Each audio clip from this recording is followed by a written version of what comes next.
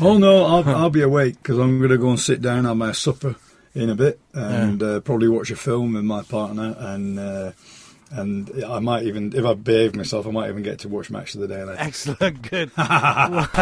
One guest, 10 songs, 10 reasons.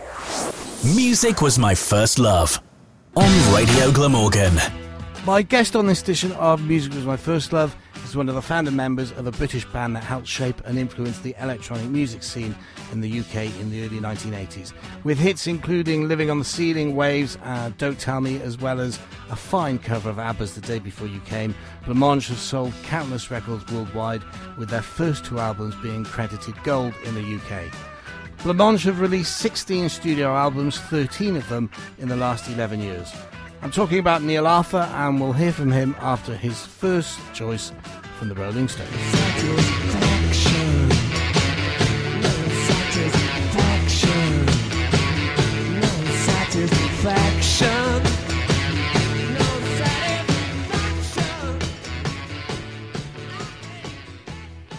Hello. Neil Arthur, welcome to Radio Glamorgan's Music Was My First Love. How are you going on, Andrew? Good, thank you. And you? You've just come off a leg of a tour, and as you said to me in a message today, you're knackered. Yeah, I'm not that knackered, but you know, we've done a few dates, and it's not actually the performances. I absolutely love doing that. I love going on stage, and although I didn't many years ago, several decades ago, but I thoroughly enjoy the opportunity to do that and pretty much appreciate it. But it's the miles. I think they've put extra yards in them. When you say you didn't enjoy it before, was that Stardom not enjoying it, or was it just a bigger thing then?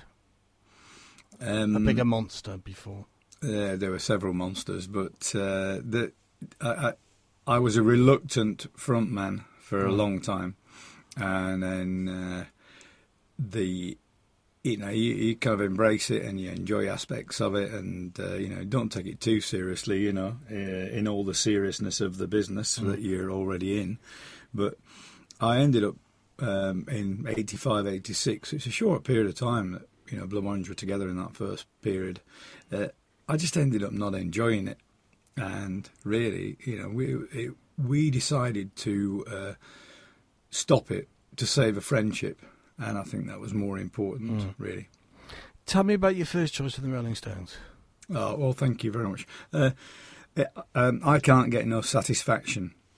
This was the first record I bought at Nightingale's in Darwen in Lancashire, where I was born and brought up. I got a token for my birthday. I think it was 2 and 6, something like that. And my sister took me down to the shop on the main road in Darwen, and there was a little booth with all kind of, I don't know what it's called, like pinboard inside, and you used to be able to go in there, and the person at that sold you the record would put the record on, and you could stand in the booth and listen to it. And I remember doing that, and this was the first record I bought.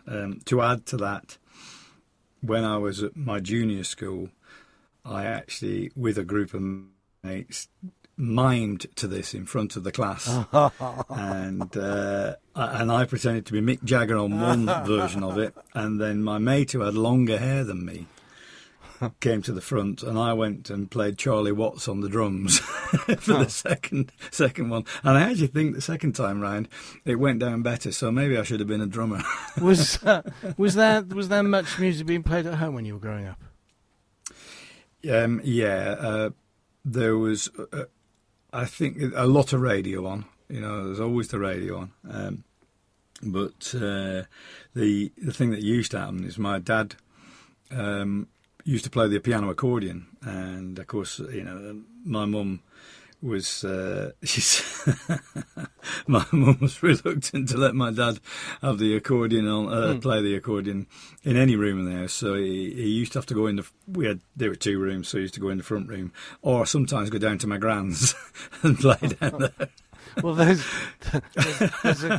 a great Tom Waits quote. What's the definition of a gentleman? Someone that can play the accordion but doesn't. Yeah, well, my dad was both, actually. Without a doubt, he was a gentleman. Anybody who knew my dad would call him that. Your second choice, Neil, tell me about this one. It's from American jazz pianist Fats Waller. Yeah. You asked me about the influence of music in the home, and there was music in the house, and one of the artists that I was brought up listening to was Fats Waller, and his album Ain't Misbehaving is just sensational, and it's embedded in me. And that influence comes from both my mum and dad, but particularly my dad. Absolutely loved Fats Waller.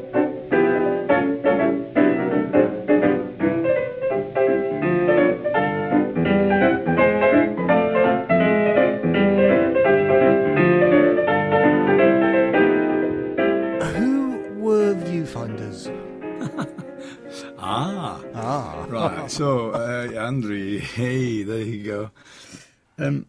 So I left Lancashire, having done a foundation course at Preston in art and design, and I managed to get, God knows how, but somebody managed to offer me a place at Harrow College of Art studying illustration, and I did history of art within the course as well.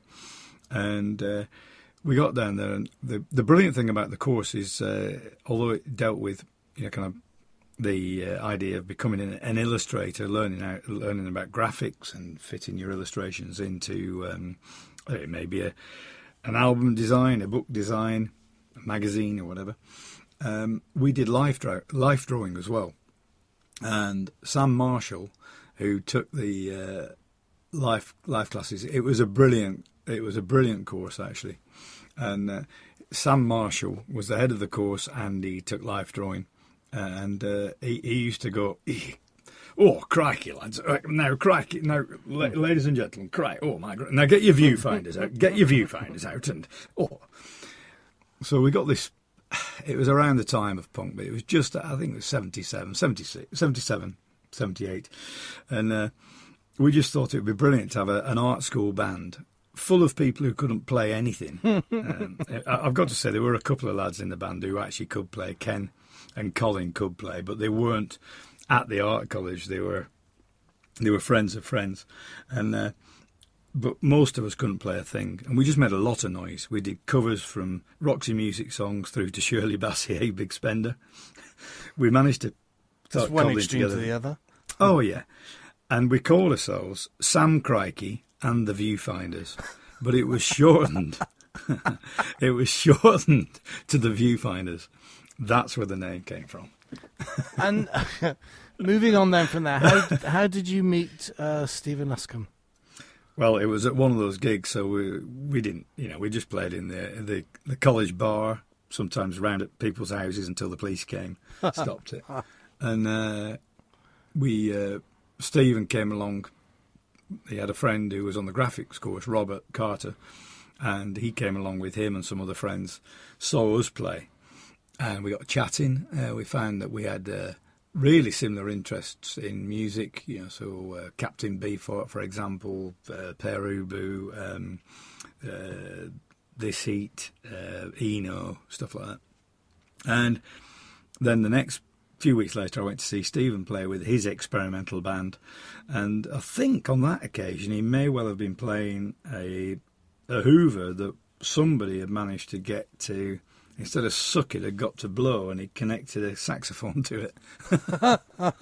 Yeah. So,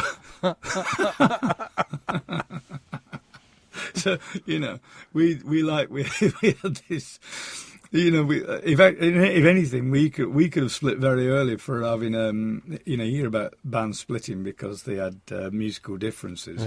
Yeah. Well, we could have split because we had musical similarities. You the two of you started by releasing an EP called Irene and Mavis, which according to one article I read was basically ignored by the media and the record buying public.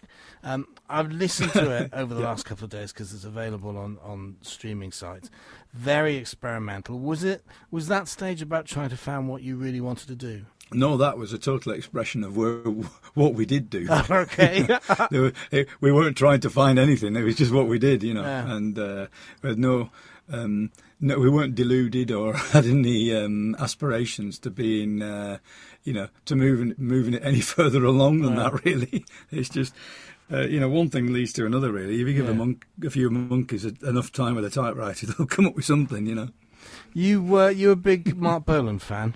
Oh my goodness, yeah, absolutely. After the kind of the influence of what was going around the home and this music that we've talked about earlier, and of course I have an older sister who was really into a lot of soul in the 60s, but also some of the more psychedelic stuff as well. So that was all filtering through. But one of the things that came along was something that I felt was just for me, and just for us when we were growing up as kids, And that was T-Rex. And the first song initially was Ride a White Swan for me. But then T-Rex started to change. And, it would have been the first gig I went to, but my mum would only let me go if it was a matinee. And I had to wait for a year later, and I think I was allowed to go and see David Bowie, which was also a bit of a life-changing moment. Yeah. So. T-Rex and this song, Hot Love, unbelievable. I'm a dual-pay prince and I give a hot love. Check out Eva. In 1982, everything changed for you guys with Living on the Ceiling. Did you and Stephen feel that everything changed? Countless appearances on Top of the Pops and interviews left, right, and centre. Well, it was a bit. It was a bit of a roller coaster ride, and it was mainly, it was going uphill, but it felt like it was the speed of going downhill. If you get what I mean. It was. Yeah. It was weird. We'd gone from, getting the record deal in February, getting a few records out. We had God's Kitchen, I've Seen the Word, Feel Me. And then came Living on the Ceiling. And it, in the autumn of, it's 40 years ago now, isn't it? And, with the record getting in the charts, we did Top of the Pops and stuff like that. So it's completely, if you had to kind of wind back a year, even 6 months, completely different experience. And we just said, come on, let's just enjoy this. It could be over by Christmas, And was it exciting? Well, you've kind of answered this question. I was going to say, was it exciting or was it pressure? But by the sound of what you just said there, you were going to make it exciting. You were going to enjoy the moment. Yeah, we were going to enjoy it, and it was our work. We were doing stuff that we had to kind of take care. If our young ears were kind of able to kind of listen, we were trying to take the advice. But when you're young, it's a very, very not for everybody, but my experience, you're kind of like you're running really fast. You are really moving fast, and sometimes you can't hear it. With hindsight, like looking back now, the one thing I'm certain of is I'm not certain, and I'm quite happy about that. But when I was younger, I thought I knew a bit more than I did. Yeah, yeah. So, we embraced it, and had a great time for a very short space of time. But it was a relatively short space of time. But it was a bit bonkers. It was a bit bonkers, without a doubt. Your fourth choice, Neil, on this edition of Music Was My First Love, is from Roxy Music. Tell me about the band and the track you've chosen. Yeah, Roxy Music were introduced to me by my mate Noel Wilde, who was a big influence on me in terms of music. He actually showed me the first bar chord. If you know about playing a guitar, that's quite a crucial thing to know. So he showed me how to do a bar chord. So I was aware once I knew that. He said, "Have you heard Virginia playing?" I said, "Yeah, I've heard that." He said, "You want to get their album? That single's not on it, but you want to get it." So off I went down to Ames's with my music money I'd earned working on the Darwin Market. This stall in Darwin Market, and I've still got the copy. I bought my first album. That was the first album I bought. Now, the ridiculous thing is, as I've just said to you, Virginia Playing isn't on it, but it was on the back of hearing Virginia Playing. But I went down and bought the album. Subsequently, I went and bought the single as well. So from Nightingales, of course. That's where I make my stand. But wait, can't you see that heart's a man? What's her name? Virginia Plain. It's a crazy record. You know, I remember watching it on Top of the Pops, that institution that we all used to lock into, and you know, all the generations came together to watch these different an eclectic mix of what was going on in the charts. And Roxy Music came on, and I thought, well, this is right up my Strasse. And I turned around and I remember my mum and dad, particularly my mum, just going, "Ooh, he gives me the creeps." And I thought, that's the band for me. You know, that's the one for me. My parents don't like it. I got to love it even more, but I genuinely did. So. Blancmange, as I mentioned earlier, covered an ABBA track the day before you came, but for your fifth choice, you've chosen The Winner Takes It All. Yeah. I'm actually sitting in my little man cave where I do quite a bit of... In fact, I come in here to put down the songs I've written elsewhere. So I just kind of, you know, I tend to I want to come in the studio, I've actually got an idea, but I'm sitting in front of a cassette that I keep on a shelf, and it's the ABBA singles. It's the second cassette. It's a double cassette, but I've only got the second one.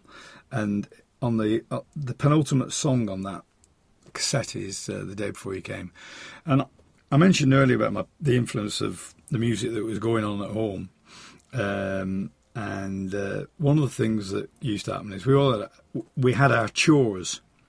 So, you know, I'd have to clean the fire out and set it and all that business, and obviously clean your room and do the stairs or whatever you had to do, you know.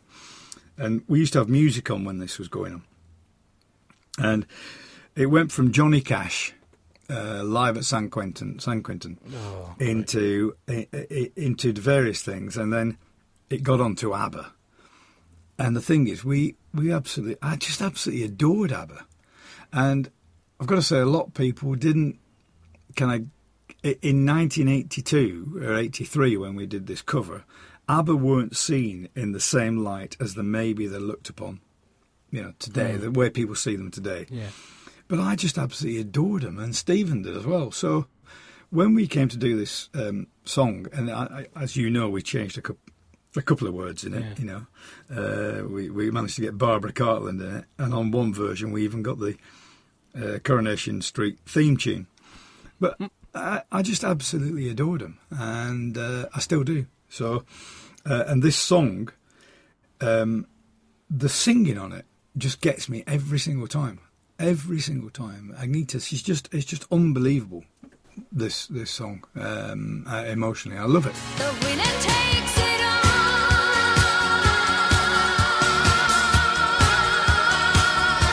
The winner takes it all. Music was my first love on Radio Glamorgan.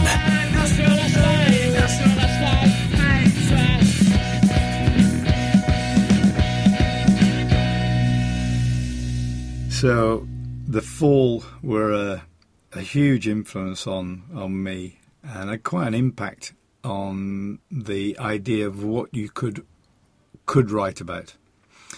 And that song really sums it up, you know, because I'm into the kind of lyrically, I kind of write about the mundane, the everyday, the things that we all touch on, the things that we all see, and I try and mix that up with other stuff.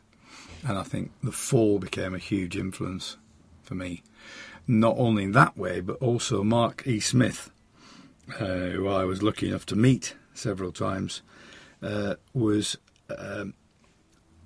he really encouraged us. Really, he wrote to me. He wrote very long letters, and he wrote to me a few times because we'd met at a gig. And I'd given him that EP that you were talking about earlier, Andrew, the Iron and Mavis one.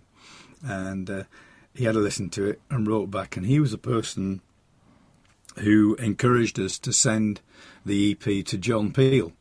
And lo and behold, having sent it, John Peel went and played it. So, you know, the band and their music and all the albums they've released. But I've really enjoyed. I mean, there's some bonkers stuff on there, but the full are unique and massively important to the music scene. Between you and Stephen, had there always been a big fascination with the idea of electronic music? And did it start with Kraftwerk, or does it go back further than that?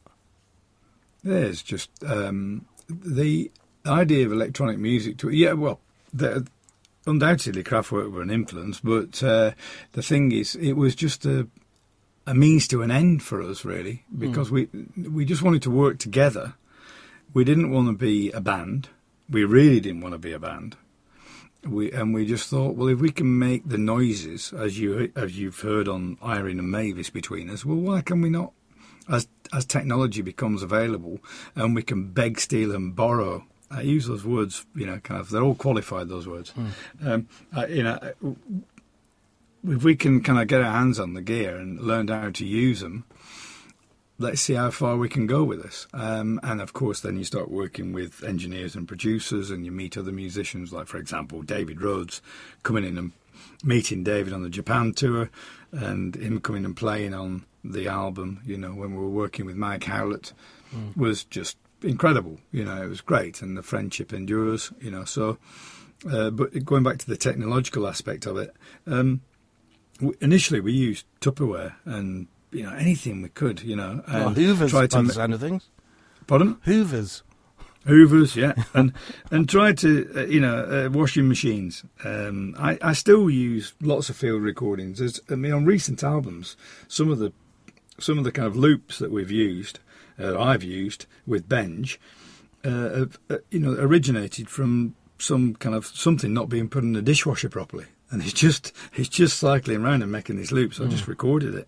So anything goes. But with us, and over enough time, you get to know your way around some of the synthesizers, and I use computers and samples and all different things, I mean, the thing is, Andrew, I start from my own point of view. I actually start a lot of songs on a guitar. Right. So the guitar is behind me in the studio, and it's just an acoustic and a Yamaha acoustic, and I start on that because I've got a melody in my head, or some words have suggested some type of rhythm as I'm saying them in my head, and it just develops from there. But yes, I love electronics, and that's just what I've done I've ended up doing for 40 odd years now, haven't I? So, Well, some American rock next. Neil, tell me about Pierre Ubu. Pierre Ubu. They utilise electronics as well, actually, in their music very, very well, and quite wildly. And this song, Non-Alignment Pact, is a very good example of that. It's a kind of mix between industrial rock and post-punk, industrial rock, and electronics. And they are. If you ever get the opportunity to watch a film of them performing, it really is worth it, because David Thomas, the lead singer, is just unbelievable on stage. And I went with my partner on our first date. First date, we went along and we saw them at a venue in London, and walked in. And David Thomas was actually playing. He had a hammer and possibly a clave or just a piece of metal. And he was playing, that was his instrument. He was there playing this and singing. And they just completely changed my perception of what you could do. So it basically, I mean, I already thought that punk had opened up so many doors. It opened up so many doors in my head that kind of like, yes, you can do it. You don't need to wear a cape and play 3 keyboards at once. You can play one string on a guitar. It's the idea that counts. If you've got an idea, there you go. And then I saw this band, and they kind of just blew me away. So I'm a curse of you, so I'm a curse of you. You're listening to Music Was My First Love with Neil Arthur, choosing 10 of his favourite songs. I wanted to talk with you a little, if I may, Neil, a little bit self-indulgent on my part, about Vince Clarke. for a couple of reasons I wanted to mention him. Firstly, I've followed his career since his early days in Depeche Mode, Yazoo, who I was a massive fan of, and Erasure. He's a great, great writer of electronic pop songs, even some of the songs off the Upstairs at Eric's album. Would you agree that Vince is a massively underrated and huge influence for the British electronic music scene of the 80s and beyond? Oh my goodness, I assumed that he wasn't underrated, that everybody knew. Maybe it's just me then. Yeah. That maybe everybody knows exactly where he should be, and that's very, very, very close to the top. Yeah. I would never have thought Vince would be underrated, considering his track record. Yeah. Of the bands you just mentioned, Yeah. and other projects, so Yeah. he's an amazing writer. So a question I've always wanted to ask you, in the days before we could confirm things on the internet, is it true that you were either in discussions with Vince and Eric Radcliffe about recording with, or you had recorded something with his project, The Assembly? Yeah, I did go in and do some stuff with because Vince and I were we're good friends, and we remain friends now. So yeah, I did, and I went into Blackwing and we did some stuff. But it just other things kind of happened and whatever. So we didn't kind of end up developing it any further. The funny thing is that all these years later, I don't know if you're aware of this, but Vince and I have recorded with Ben Jedwards as well, Right. an album. So we just need to mix it, and when we've mixed it, there will be an album. So Oh, great. Well, it's an album of covers. well, I will play it. I do a Saturday night music show, so I will play it, that's for sure. Yeah, it's all covers, and you'll know quite a few of them. How big an influence, you touched on this earlier, and we left it because obviously we were coming to this next choice, but how big an influence has David Bowie been on you? I think anybody who's made music in the last, the type of the area of music that kind of I'm involved in, has made music in kind of that period of time from the late 70s to now. We'll be telling you live, they weren't influenced by him. So, he was absolutely. I mentioned earlier when I was talking about the possibility of going to see T-Rex, and my mum said, "No, you can't go unless it's a matinee," because I was quite young.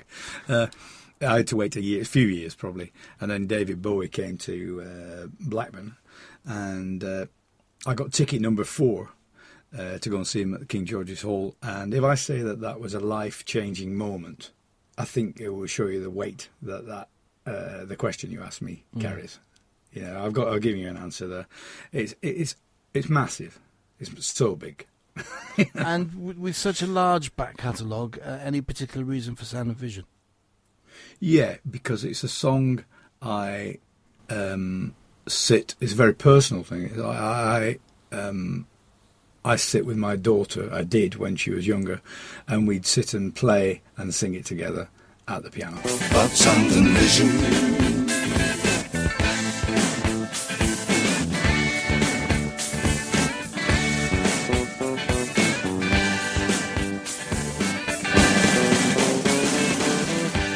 After Blancmange disbanded in 1986, you released a solo album, Suitcase, in 1994. What were you doing in the 8 years prior and then the following 17 years before you and Stephen got back together? The washing up. Great answer. You were a family man. Yeah. Yeah. Good for you. Did you miss it during that time? Nope. No. Absolutely not. No. No. So I did music for film. I did adverts, Titus. I was lucky enough to kind of get offered those opportunities. I did some decorating. I did, I had a family. The ups and downs of life. And in 2011, having spoken to Stephen in shortly before 2010, actually, I said I'd got a collection of songs I wondered whether he wanted to hear. and together we finished that album. So there was absolutely no way in that 26 years before then I could say that I missed it. No way. I did things that were, I've got to say, they were far more important. Yeah. And when Stephen left the band due to ill health after the release of Blanc Burn, was it always the plan for you to keep the band's name rather than continue as a solo artist? Yeah, well, it just happened, really, and I think one of the reasons it happened was, Stephen gave me a kick up the arse and said, get on with it. So, because he knew that I was writing, and he knew that I was fine about performing live and quite liked it again. So it wasn't really something that it just seemed the obvious route, really. And how is Stephen today? It's really nice of you to ask, actually, but I love Stephen dearly, and because of that, I am very protective of his. Yeah. Within that word, protective of his privacy. Yeah. So what I'll say is that I'll thank you very much for asking, and I'll pass on your best wishes, please. And so I think you understand the way I'm answering. 100%. And you know what? thank We're you. a hospital radio station. And Exactly. we wish complete health to everyone, and we respect people's privacy. Tell me about thank your you. penultimate choice from Lou Reed. I mentioned on the last song that David Bowie is obviously a big influence on me, but the specific song was chosen because of my relationship with my daughter and the love of that song and us playing it together. And I've got a son as well, and they're both really into music, and our Joe goes under the name Kincaid and makes music in his own under that name. But when he was a young lad, we have kind of lots of music around the house, but that was one of the songs that we used to love playing off the Lou Reed album, Berlin, and we used to just dance around and sing it together, and when he was a little lad, so it was just a lovely long song for us to kind of dance around the house and sing together. That's why I've chosen it. I think you can imagine that the Velvet Underground, and it wouldn't need me to really explain it too much, but the Velvet Underground and Lou Reed after the Velvet Underground were quite an influence on some of us making music post-punk period as well. Satellites gone up to the skies. We come to your final choice, Neil, and it's from LCD Sound System. Tell me about Something Great. Yeah, I really like a lot of LCD Sound System's music and the sounds they use. But again, simply, I'm not much of a dancer, but I've discovered a new release. So I'm not really good at relaxing. I'm not very good at relaxing, and I like to keep moving. But I've never been much of a dancer. So I recently discovered that I actually do like dancing, but I'm not a very good dancer. And I've come to terms with the two things. I like dancing, but I'm not a very good dancer. So I'm easy about it. But one of the songs I love to dance to, and I only dance to it with one person, and that's my partner, is this song. And it's not particularly I love the lyrical content of it, but it's the actual feel of the song and the groove and everything as well. And we've danced to it ever since it was released. And it's the one song I feel I completely lose myself and don't feel self-conscious dancing as this lanky northerner. I'm just very relaxed with the person I love dancing. As you look back, any one thing professionally that you're most proud of? Yeah, the moment I stood on stage with my son in Liverpool when we supported Creepshow. That's John Grant and the guys out of Wrangler. So that's Phil Winters, Benj, Mal, and I. We were supporting them. So Joe and myself on stage. That rises above anything that I've been anywhere near in music. Father and son. That's it. And what's the future for Neil Arthur and Blancmange as we sit here at the back end of October 2022? Well, Andrew, you know I've got 17 dates to go on a tour, so I've got a bit of a way to go with that. Promoting Private View, which I'm lucky enough to have out on London Records. Having first signed to them in 40 years ago. God, that's a heck of a long time ago. Yeah. So to be back with them is quite something for me.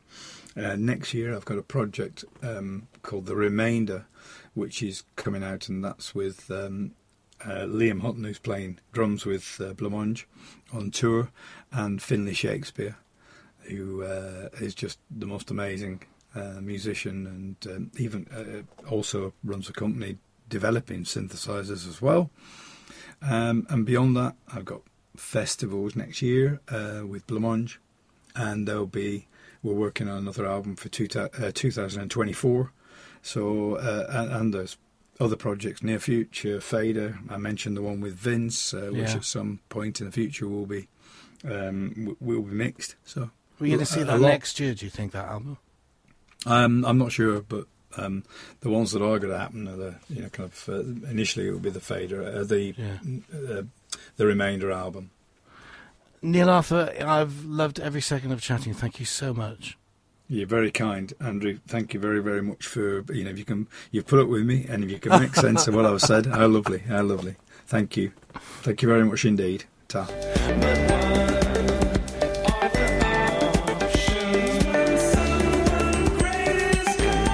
You've been listening to Music Was My First Love on Radio Glamorgan, where Neil Arthur has been choosing 10 of his favourite songs.